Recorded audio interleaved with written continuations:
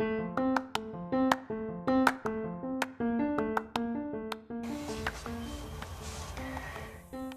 son, think upon virtue, and do not turn your thoughts to sin.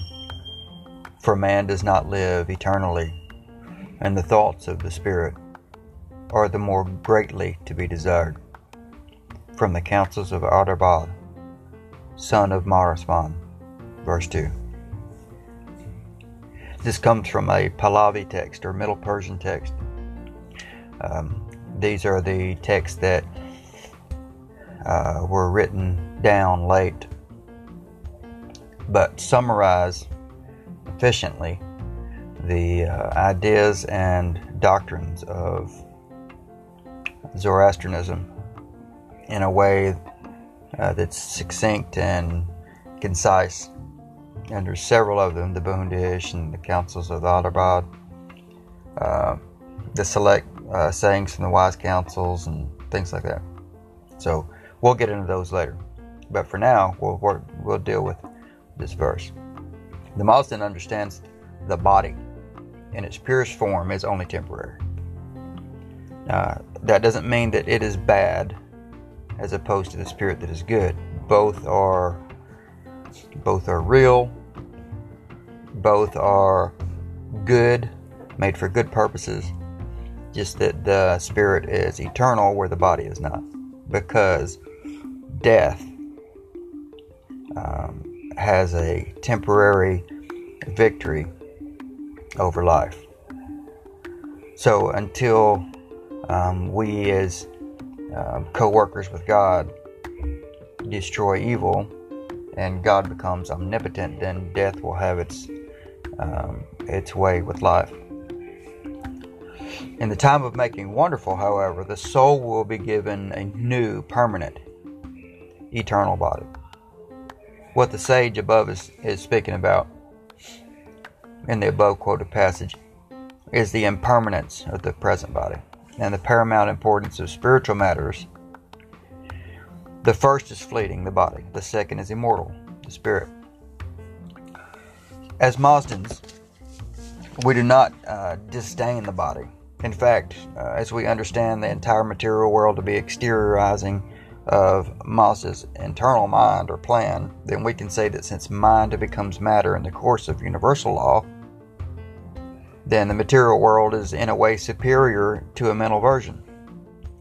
So in this sense, the body is even better than just the mind, because it is made from the mind in an evolutionary, progressive way. It has been fleshed out, in other words. Likewise, we can understand that we will all be judged, and eventually, after being purified, will be all remade without the stain of the lie that has infiltrated the present creation. So the future world body will be greater even than this one, as it is the logical and rational end to that cycle, the perfection of the process. The verse we've given speaks to this, or to the life to come. In a rather, it's rather like explaining the child that, explaining to the child that recess will come, and of course it'll be over in a flash, right? I mean, recess doesn't last forever. The body doesn't last forever. Yet his education is long-lived. So education or wisdom will serve one much longer than passing fancies and guilty pleasures. Wisdom itself is seen as the greatest pleasure, as it destroys the influences of evil in one's life and in the world. So we must be careful not to take such a teaching and twist it to mean that the body is evil and somehow less good than the spirit.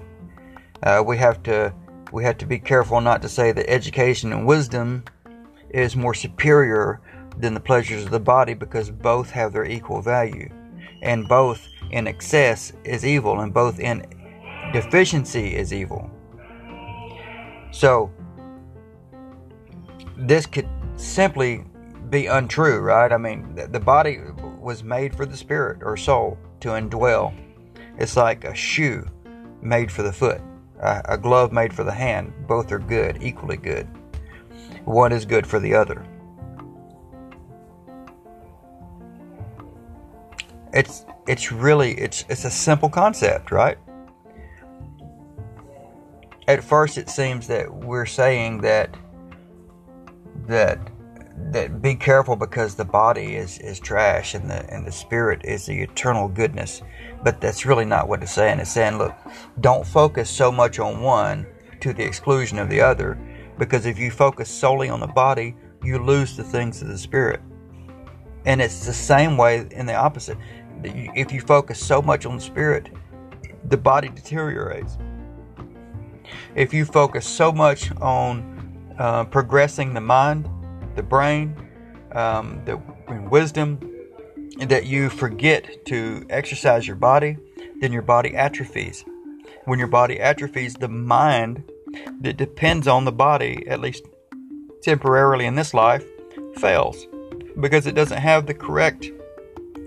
You don't get the impulses that come from the brain, the electrical impulses that create those nerve reactions. And without the body, that can't happen, at least while you're in this world. And so you have to take care of both. You have to cultivate both, because wisdom and a good mind comes from a good body. A good body comes from cultivating the mind. And so both of those things have to be